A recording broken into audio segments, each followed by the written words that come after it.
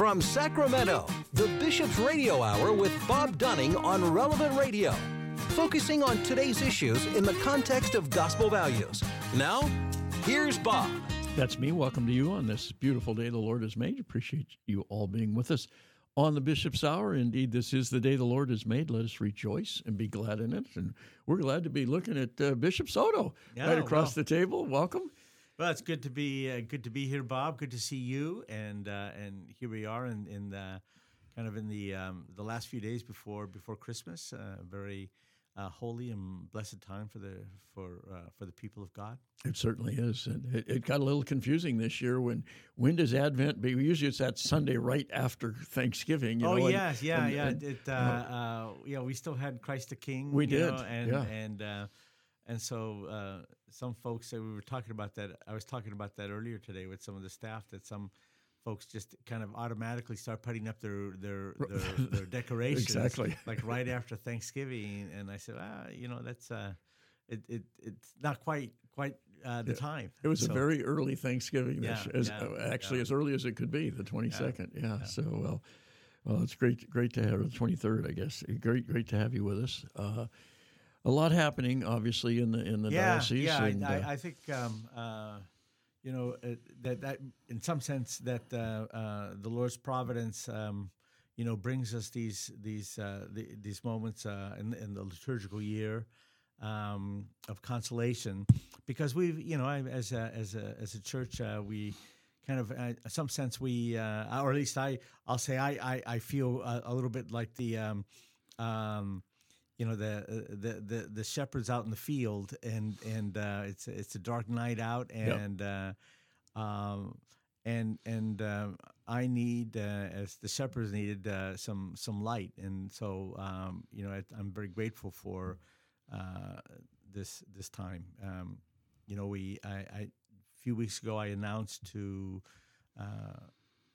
the Catholics here in Northern California that on behalf of the Diocese of Sacramento, I am going to file for bankruptcy, and I'll be doing that next year, in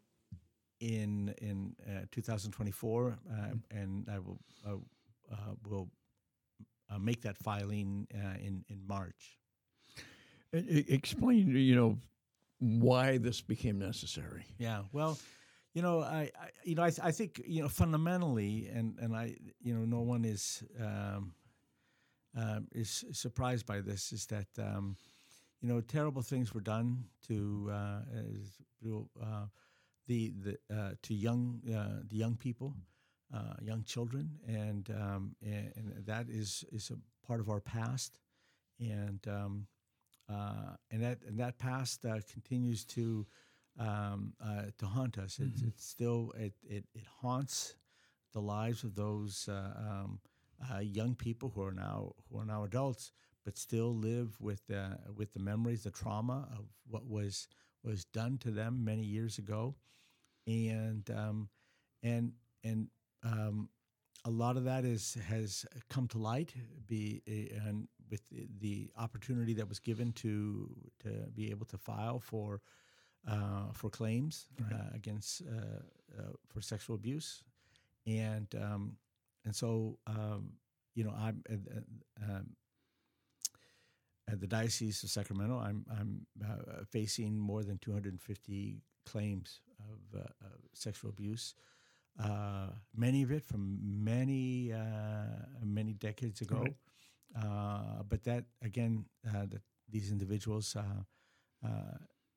still carry the pain and of what that they should not have suffered from the hands of priests or other church and church leadership should have responded differently at that time, but that was in the past, and here we are today, and so these individuals are making claims, and I'm trying to look for. My coworkers and I have considered long and hard about how best to respond in a responsible and fair way to all the claims that have been brought, and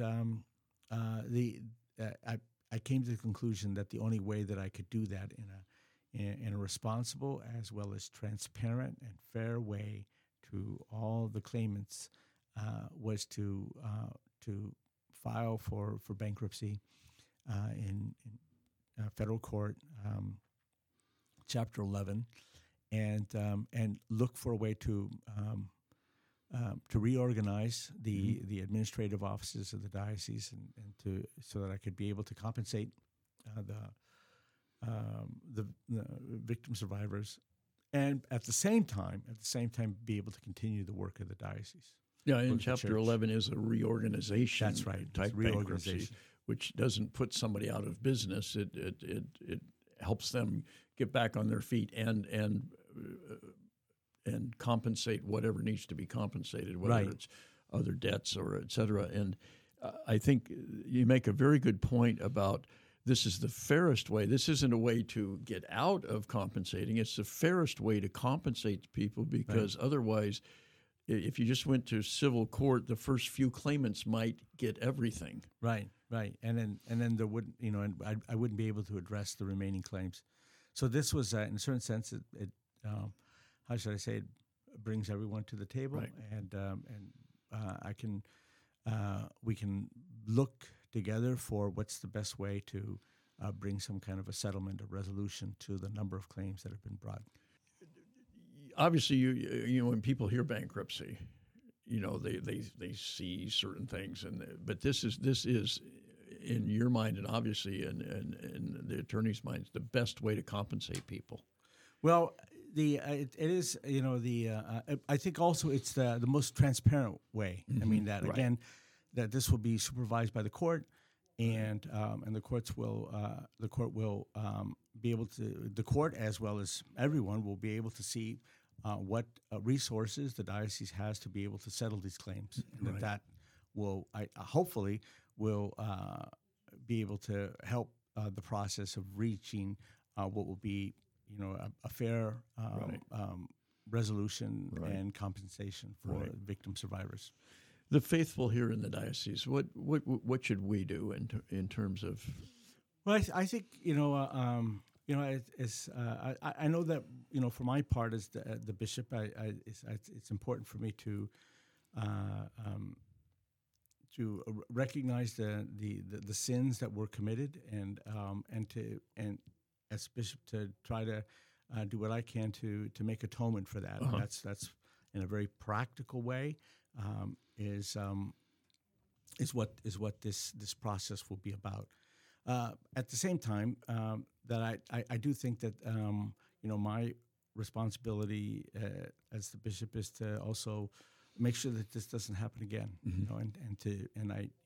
I know that many in the Catholic community know of the measures that we've taken to try to address,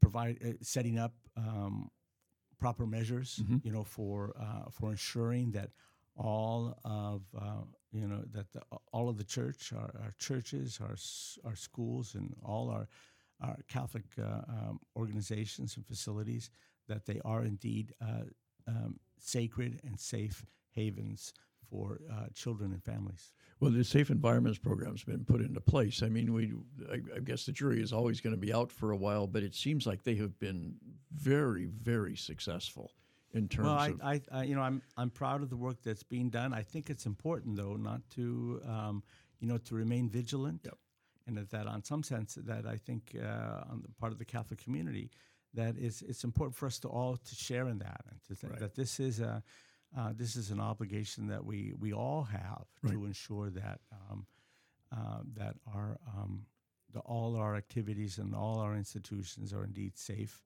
and sacred havens for God's children. This bankruptcy is diocesan, but it does not affect parishes and schools. Yeah, well, the administrative offices of the Diocese of Sacramento is the entity that for which I will be filing bankruptcy. And so the parishes and the schools are incorporated separately, Right. so that they and so they're not. My hope is that they will not be part of that of the process of the bankruptcy. And but I just one initial thing to that end is that the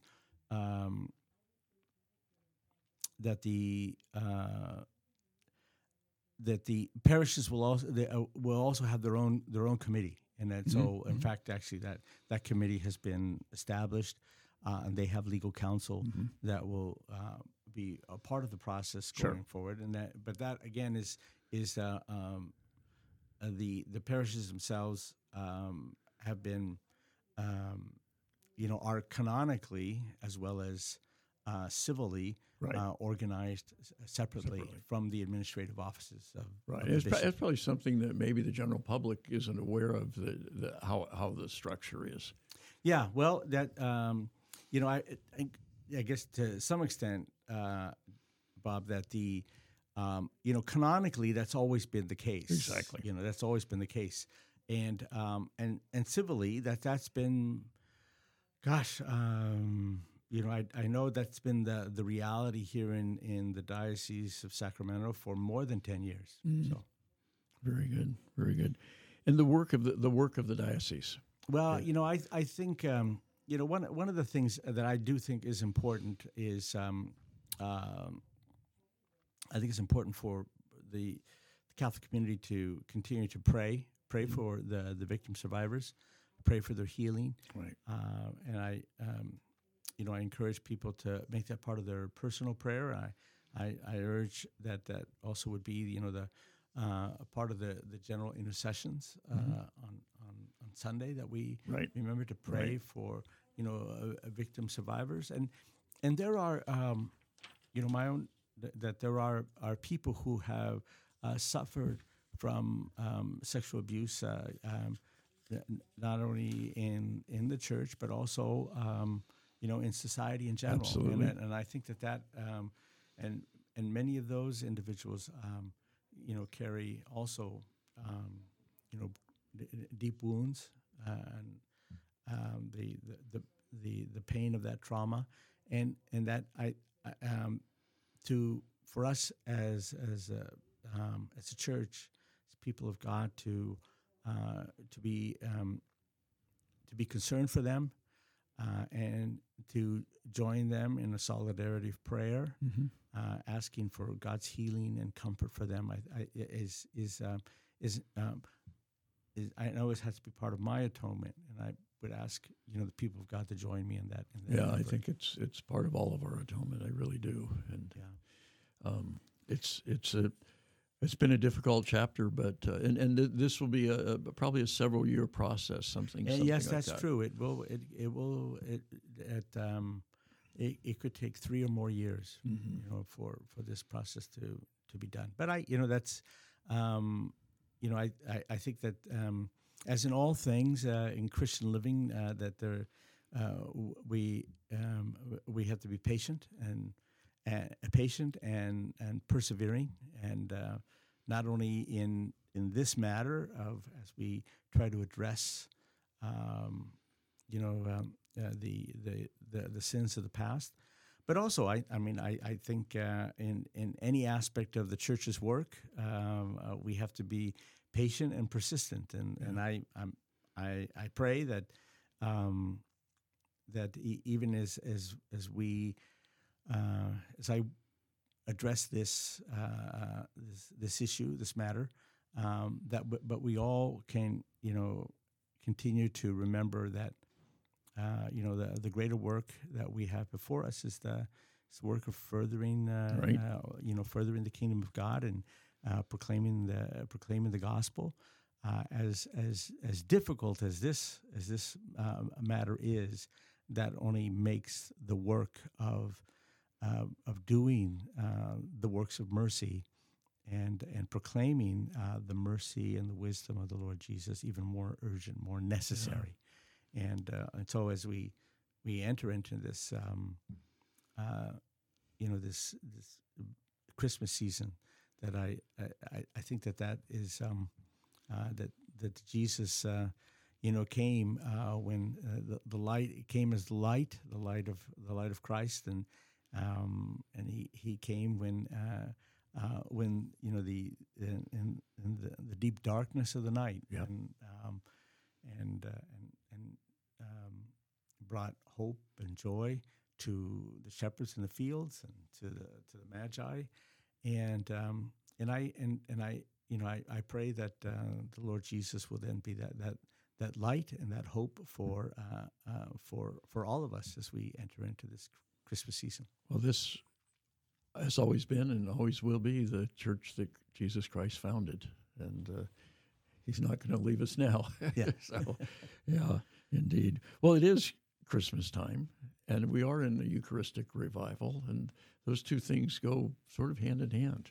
Well, I just want to as we enter into, as we continue the Eucharistic revival, and I'm so grateful for the many things that different parishes and deaneries are doing for the Eucharistic revival. It's it is a great sign of encouragement and consolation to see the great faith that people have in the Eucharist, and I hope that our efforts will not only strengthen that faith in many of the faithful, but also awaken for other people, and even some Catholics who may not be sure about the Eucharist or understand the Eucharist, but that they can see the great power and beauty of this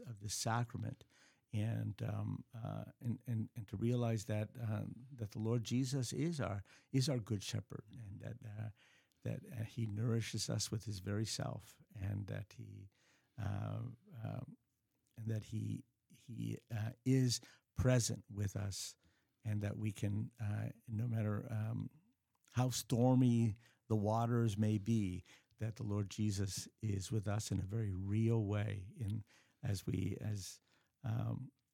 chart through these kind of troubled waters. Yeah, I've heard a number of conversion stories over the years of doing this show, and or just out in private, and it's amazing how many times the people will say, "You have the Eucharist." Yeah. The Eucharist is what brought me into the Catholic Church, and I know my mom was a convert, and you it's hard living with a convert sometimes because they as adults, she did it in nursing school, a Catholic nursing school, and she said those nuns had something and I wanted it, and she said nobody beat her over the head. She saw what the way they lived their lives, and I think that's something real important is. I mean, obviously the Eucharist is important, but I think sometimes cradle Catholics, we get a little, I don't know if lax is the right word, but we've always had it. The converts see the power of it, and sometimes in a way the rest of us don't. So. Yeah, I think that that when we, I remember that Dorothy Day was very much that. I think she was drawn to the church. Well, she entered the church because of the Eucharist. Right. There was a very exactly almost if I could say seductive draw to the Eucharist that drew her in. And I mean you see that in the life of Mother Teresa. I mean that her love for the Eucharist was what animated all her works of mercy, and over and over again, the example of the saints, particularly the saints who were dedicated to the works of charity. That charity drew from the Sacramentum Caritatis, the sacrament of charity, the Eucharist, and so I think that is again my hope is that not only in a certain sense will there be this Eucharistic revival in the Diocese of Sacramento, but that also because of that there also will be a revival of the charitable works, and that as I think as the persuasive witness to the power of the Eucharist in our lives. And at this time of year, and many of my brother priests are out or have their parishioners out assembling the manger scenes and those are always how should I say adornments that are much anticipated in a parish. To see the manger scene, the nativity scene, all set up in the church on Christmas Eve night and Christmas Day. But and there's obviously great beauty and value in having that display of the Christmas mystery, but that the nativity scenes only help us to understand even more the real nativity that is happening there, that happens there on the altar, and how that's the mystery of Christmas comes to us in such a powerful way in the radiance of the Eucharist, that like those shepherds long ago, that we are able to approach the altar and adore, contemplate, and receive the Lord. You mentioned Dorothy Day right after I mentioned my mother, whose name was Dorothy. Oh, Dorothy Dunning, but okay. she was a saint. She is a saint as well. She just hasn't been canonized yet. But the Christmas Eve is also Sunday. Oh, yes. Okay. Right. Are you going to sleep at all? Well, I'll get a little bit of sleep. Actually, I'll just take this opportunity, Bob, to remind folks that you can't double dip. That's right. Yeah, and so you do have to go to Mass on Sunday for the fourth Sunday of Advent, right? And then you have to go to Mass on Christmas Eve or Christmas Day, right, for Christmas. And so it's not a 2-for-1. This is one offer. That's for the canon lawyers to explain, like what time of day does. Yeah. No, actually, I mean, there are some parishes who are doing services, earlier, 4:00 or other times, but the vigil. But the general idea is that you do have to go to Mass for the first Sunday of Advent, and right, you also have to go to Mass for Christmas. Right. Do you midnight Mass? Bob, I'll just say that midnight Mass keeps getting later for me every year. Well, I remember, was it Francis or was it Benedict? Benedict who said, nope, 10 o'clock. Yeah, that's right. Yeah, so he kind of moved the clock up. Yeah. But no, here at the Cathedral, of the Blessed Sacrament, midnight Mass is midnight Mass. Yeah. And so, obviously the Rex Bralanca and the choir of the cathedral will have a beautiful program of music before the midnight Mass. But everyone is invited to come. I hope on Christmas Day that I will celebrate I will preside at the midnight Mass at the cathedral. But on Christmas Day, I'm hoping to be able to offer Mass at the at Folsom Prison. Oh, very good. Yeah, so very good. And I won't be able to get a few hours sleep, hopefully between midnight Mass and the morning Mass at the prison. Do they have Mass every Sunday at all our prisons? Yeah. I'm not sure about all the prisons, but I know that's we work at that. I do know that at Folsom Prison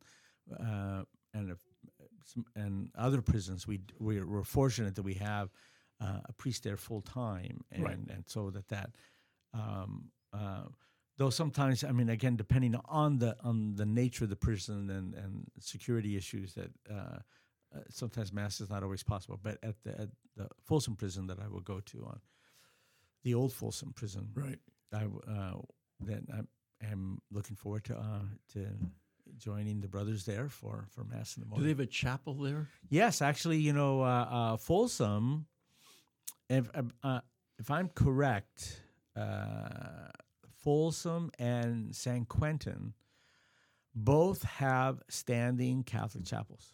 Oh, very good. And so now both chapels are also used by other groups, other religious groups, but the it's quite a in the old Folsom, it's a freestanding building, there that faces out into the yard. Wow. And so it's quite something, and built from the same stones as the rest of the prison is built. So it's an impressive, simple but impressive building.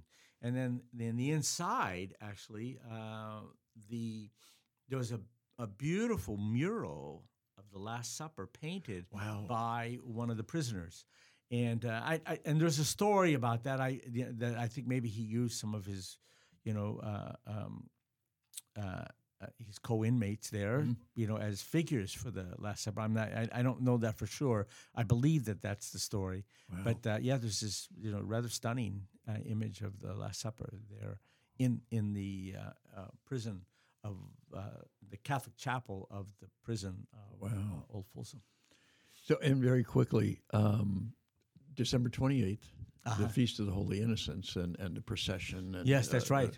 There at the cathedral. Starting at the cathedral and ending up at Our Lady of Guadalupe. For Mass. For Mass. I think the procession starts at 6. 6 o'clock. Okay, all right, great. I will be there. It's on my calendar. But so I encourage folks to come for that. It's it's obviously that it's interesting that during that week we have there's the Feast of St. Stephen, December 26th, and then you have the Feast of the Holy Innocent on the 28th, and it seems such a counterintuitive that we'd have you would recognize the martyrs who suffered, but it does provide a kind of a sober reminder of of not only of their lives, but of also who Jesus, of why he came, and he precisely came to be to offer his life, and that the martyrs that we celebrate, Saint Stephen, as well as the Holy Innocent, that their lives find their meaning precisely in their unity with the one saving sacrifice of the Lord Jesus. Bishop, if you'd be so gracious as to give us a Christmas blessing to all our listeners. Oh, well, I just I do want to assure everyone of my prayers for you in these coming days, and I'd ask everyone for your prayers as we approach these very sacred days, and I pray that our Blessed Mother, who in her patience and her perseverance and her complete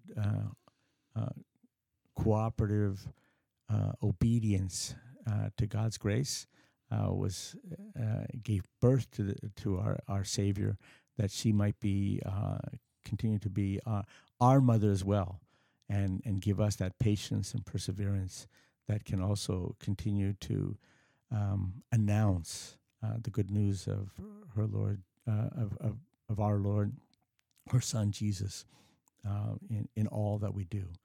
And may the blessing of Almighty God, the Father and the Son and the Holy Spirit, descend upon us and remain with us forever. Amen. I could feel about thousands of people out there making the sign of the cross as you said those words. Thank you, and I hope you have a happy and merry and holy Christmas, and that the new year is. You and your family. Thanks so much, Bishop Soto. We'll take a quick break. We'll be back with more on the Bishop's Hour right after this. We'd like to thank all the wonderful people and organizations, businesses in town and throughout the Diocese of Sacramento who have provided underwriting for the Bishop's Hour, some in the last few years, some have been with us for a very long time. If you would like to be an underwriter for the Bishop's Radio Hour, it's a wonderful opportunity to support this mission and also to support the diocese and also to get some recognition for your organization or for your business. The easiest way to do this is to give us a shout, send us an email, radio@scd.org, and we can give you all the details about helping to underwrite the Bishop's Radio Hour. Again, that's radio@scd.org. This portion of the Bishop's Hour is brought to you by a grant from the St. Vincent de Paul Society.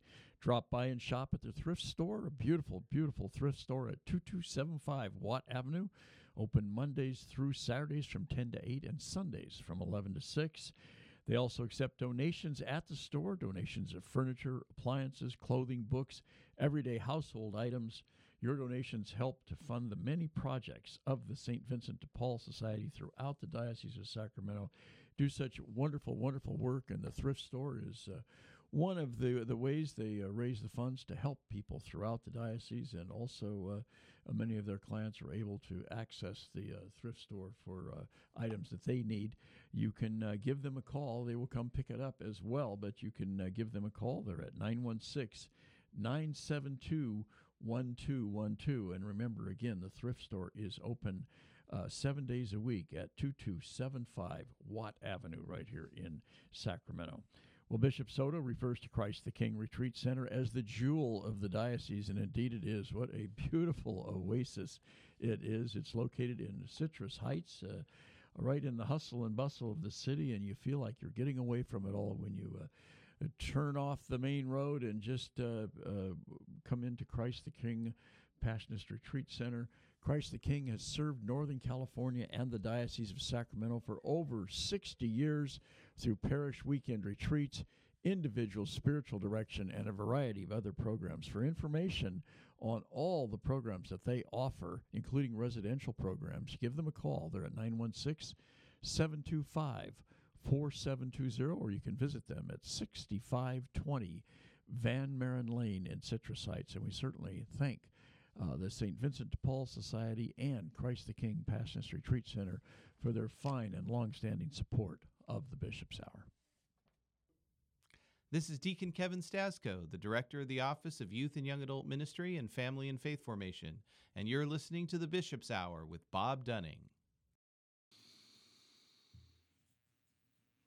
Welcome back, everyone. Appreciate you joining us all on the Bishop's Hour, and we're pleased to welcome in Father Bong Rojas, who is the pastor at Holy Spirit Church here in Sacramento. Father, good to hear your voice. Thank you for having me again, Bob. Always good to talk with you. You had a wonderful piece in the Catholic Herald talking about a gathering of your fellow Filipino priests, October 24 to 27 in the great city of Newark in New Jersey. Tell us a little bit about this. So the U.S. Bishops' Conference has kind of recognized the fact that different, especially ethnic groups in the United States need that sense of support, need that sense of formation. And so many years ago, back when Bishop Solis was a new bishop, he was an auxiliary bishop in Los Angeles. He led us in building this or organizing this association of Filipino priests in the United States. And I was in fact part of that group that kind of started, not started, but the initial gathering. And it was really a wonderful support, a wonderful gathering for continuing education and just getting to know each other, networking, especially because we only have this meeting every 3 years. And every year we find new priests coming in. And so for them to understand the culture, for them to understand the practices in the United States, it was good for us to have that support. Although I wrote in that piece that this year was a little bit light in terms of conferences, because this is the first one after the pandemic. Mm-hmm. So it was like 6 years since we met, the last time we met. And so it really was a lot of focus was on building the network, getting to know one another. And there were almost 400 Filipino priests. And that's our estimate is that's just a little bit less than half of the current Filipino priests in the United States. There's a little bit more than 800 priests serving here. Really, the everybody was just getting to know each other. Out of that 400, I would say another 45%, I think, and it was their first time attending the conference. So yeah, that was really wonderful. There was a good gathering. Some of your descriptions are I wish I was there. It sounded like you had a lot of fun too. It was. You know, the whole idea of, being with one another and just feeling the sense of putting your, I would say, putting your feet up the table and just relaxing. While at the same time learning. We shared a lot of stories. After the formal gatherings, we would go in little groups. Some guys would would host some gatherings in the rooms or in the lounges, and we would just be talking of what's going on, what are you doing, what are the good practices in your parish, what's your experience like, and we would be talking until 1 o'clock in the morning. Mm-hmm. And it was one of those gatherings where you almost like learning from the school of hard knocks on someone else's life. Almost like that. And so as much as I said, it was light on the conferences, it was it was really heavy in terms of sharing of experiences in an informal setting. So, yeah. So obviously, it's got to be a great help when you come from another country and you're not just sort of here temporarily, you're here permanently, if you will, to get together with people, whether they're clergy or not, but especially because you have the same occupation and a lot of the same joys and a lot of the same problems or issues, challenges with somebody from your home country. I would think that's just so beneficial. That's correct. And also, but you might also want to kind of keep that in mind, where many of our guys, I noticed this, and this is, I don't have the numbers, but I noticed that a huge number of the people I met, or the priests I met there, were missionaries, mm-hmm. meaning they probably will not stay here for the rest of their ministries in the United States. They're not incarnated in a diocese. They're not incarnated, and at that point, they're not planning on incarnating. Mm-hmm. Many of them are part of religious communities, and so it's part of their rotation. Some of them also are really just experiencing life in the United States and ministry in the United States. So the level of investment may not be as deep as someone who is intending to live here. Right.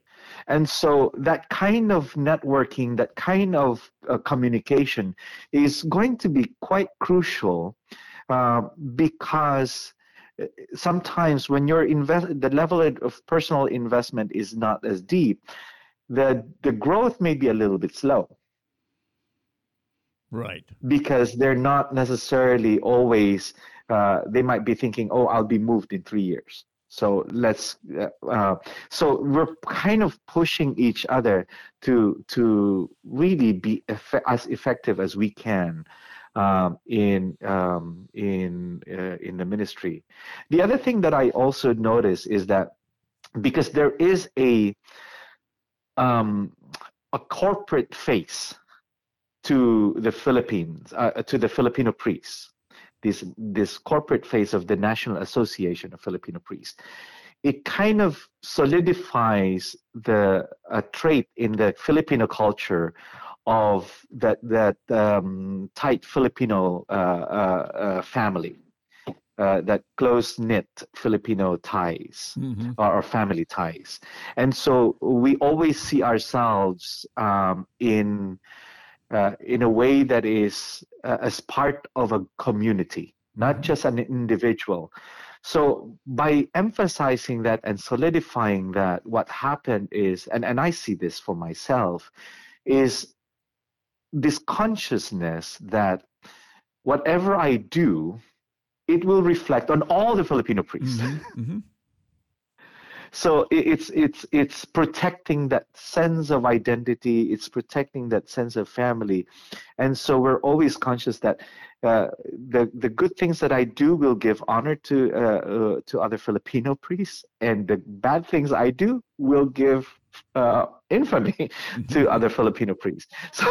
So it's that sense. I mean, for better or for worse, that cultural trait is there, and I see that sense of I noticed that in the language that was used, especially in some of the talks and some of the comments where, let's give honor to the Filipino culture, let's give honor to this, and so I'm thinking, yeah, that really brings out these cultural trait of close family ties, the tight knit family ties. And our sense of identity is driven out of that being part of a community instead of just an individual. So any yeah, how many here in the Diocese of Sacramento? How many Filipino priests do we have? if I am not mistaken, I think we are 47. Wow! I think yes, Oh, that's a yes, big yeah. number. I might be wrong, but I know that's in the ballpark. Wow. I might be one or two off, but that's in the ballpark. I know we The couldn't have last a count, priest basketball team without the Filipino presence. we were making the joke that the Filipinos are the new Irish. Yeah. Oh, Um, uh, as we were talking, I had that thought because when I grew up here in the Diocese of Sacramento, the term Irish priest was redundant. Every pastor I had was Irish. yeah, and there was an intention at some point, although that changed later on. Right. But there was an intention originally where the Irish were brought here to really minister to the Irish immigrants. Right. In the same way that they were brought in San Francisco, the Archdiocese. Sure. And then you have the Portuguese priests ministering to the Portuguese immigrants. Right. But as far as I know, there was never been an intention among the Filipino clergy of coming to the Diocese of Sacramento only to minister to the Filipino community. No, you're exactly right. You're exactly right. They're very, very much mainstreamed. No question about it. That's correct. And I mean, I believe there was, I could never think of any priest and I'm one of the more senior priests here in the sense that after Father Paul and Father Ben de Leon, who both of them are deceased now, I'm one of the one who came here earliest. The older priests would be Father Ray, Father Cesar, who died already. They came, I think, in 97, 96, or 97, I think. But I came in 95 with he now left the priesthood, but there was one other Filipino seminarian at that time here, but in throughout these since 1994, I could never think of a priest who came to the diocese with the intention of ministering only to the Filipinos. Right. So it has changed. The notion of national parishes or national churches has not really been very kind of strong among the Filipino priests here. And I don't know of a church, a parish in the United States that is called a Filipino No, parish, I even was though they trying might to be. rack my brain too, and I can't think of any parish that I would think, well, that's largely a Filipino parish at all. Well, there might be some parishes where there are largely Filipino parishes, and I mean my home parish in in Vallejo, That's Saint very, Catherine yeah. of Siena. I mean that is, I mean majority. I would say venture to say 80% Filipino. Maybe at some I think point it was even 90. I think Pinole is, which is not in the Diocese of Sacramento. Pinole is also Is is heavily the same Filipino thing. parish. Yeah, yeah. But they are not designated as national parishes. Right, They right, are not designated as national parish for Filipinos. right. Um, but there's this. It really changes the orientation of ministry when you are geared to minister to everyone and not just your particular cultural group. So it's a beautiful development in the church. Yeah. So, leaving out the Philippines, obviously, but everywhere else in the world, do you have any idea the number of Filipino priests worldwide? Is the United States Oh, that. a major place where Filipino priests come, or are there other countries where it's just as prominent?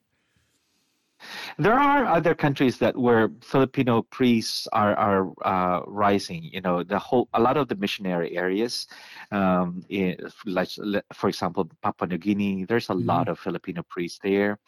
When I was living in Italy, I noticed there's a huge number of Filipino priests.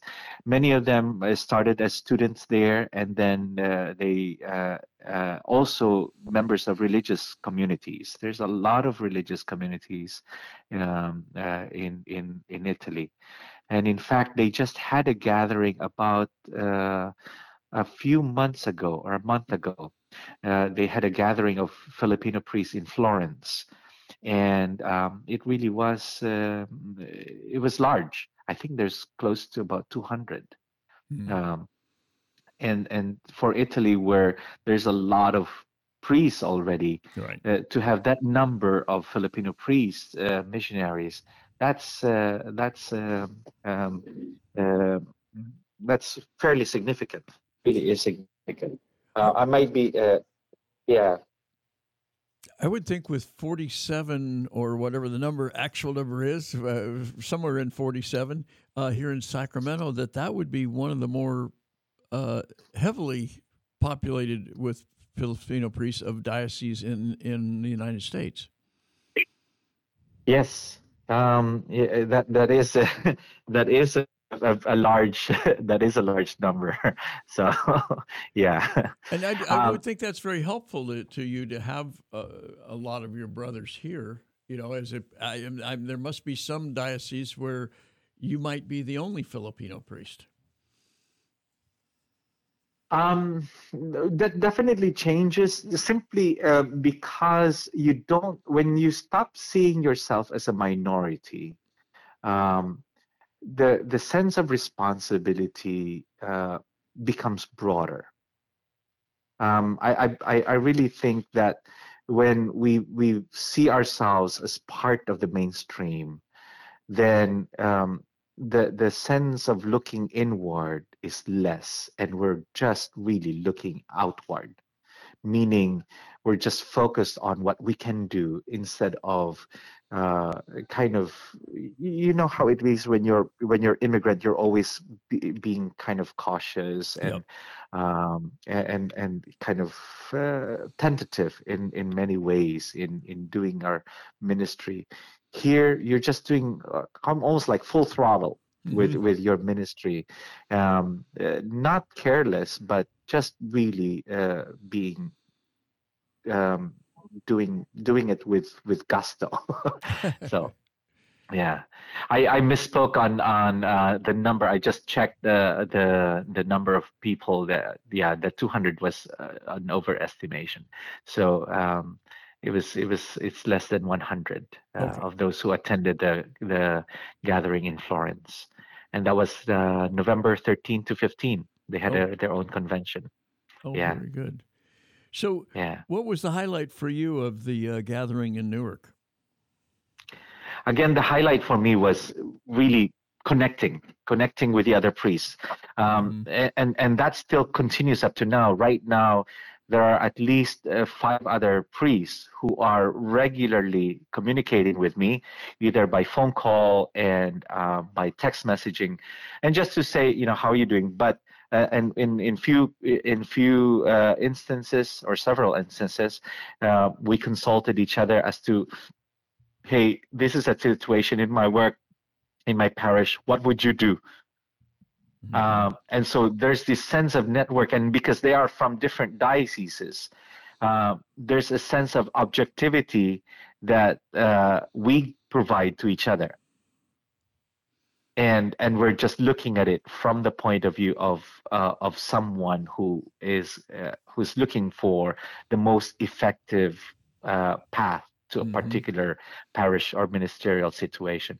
So it's still continuing. So I for me, the highlight is being able to make that bridge and that connection, that network, that we are still benefiting up to now. Very good. Well, Father, always a joy to talk with you. It's a wonderful piece in the Herald, by the way. I would encourage everybody to read it and learn all about it. And it sounds like there was a lot of dancing there too, even a hula.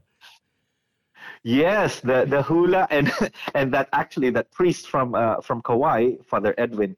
He was my hula teacher. I saw him dance hula first, and I said, I want to study under you. So I stayed with him for a week. Every day he was teaching hula, because he was a professional hula dancer. Before he became a priest. He, in fact, won. There is this contest in Hawaii on the Merry Monarch Festival, and he won. He was part of the group that won hula. He danced both traditional and modern hula. But it was one of the things there too was the laity in New York and New Jersey. They all came together and showed their support to the priests.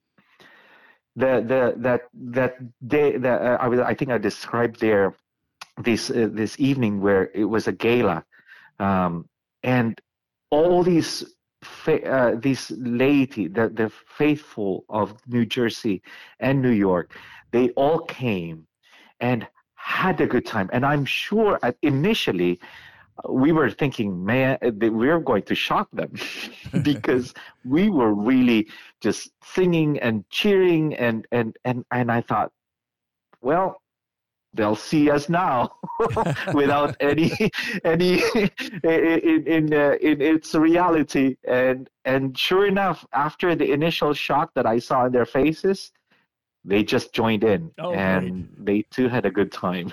Oh, that's wonderful. Well, Father Bong, have a happy and holy and Merry Christmas. Likewise, Bob. Thank you. Always a pleasure to talk with you. Thank you. That's Father Bong Rojas, the pastor at Holy Spirit Parish here in Sacramento. That's going to do it for us for today. Thanks for listening. God bless everyone. This portion of the Bishop's Hour is brought to you by a grant from the Mercy Foundation, enriching lives in the Sacramento region through Sisters of Mercy ministries in healthcare, education, housing, and the care for the poor and elderly. For the Mercy Foundation, philanthropy is one of the most powerful expressions of compassion and love. Just as many people in our community need a hand, countless others are reaching out to them with comfort and hope.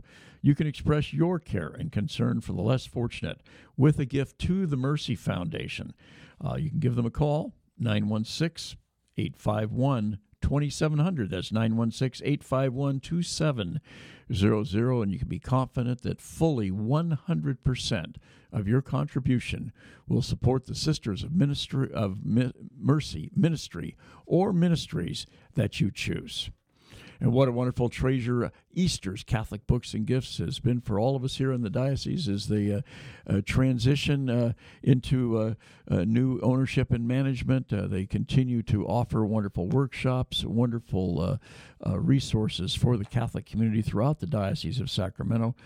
Not only does Easter's provide a wide array of Catholic books, both current releases and longtime classics, but they also sponsor a number of valuable workshops and lectures throughout the year. They're located at 6916 Sunrise Boulevard in Citrus Heights.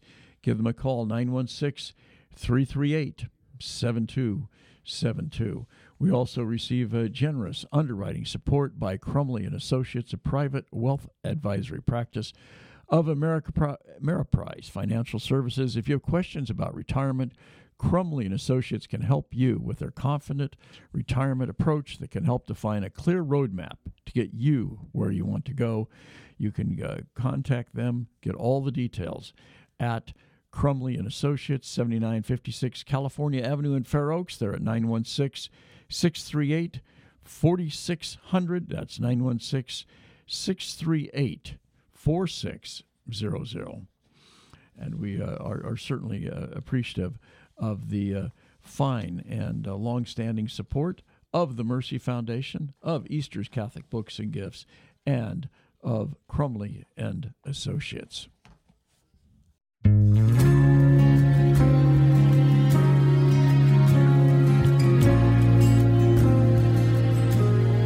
I feel burning deep inside of me. I feel your spirit is moving around me. I hear your voice, you're calling me closer. I know that you're here. You're calling me closer. And I will love you with all of my heart. Jesus, I love you with all of my mind. Jesus, I love you with all of my soul. Jesus, I love you with all that I am.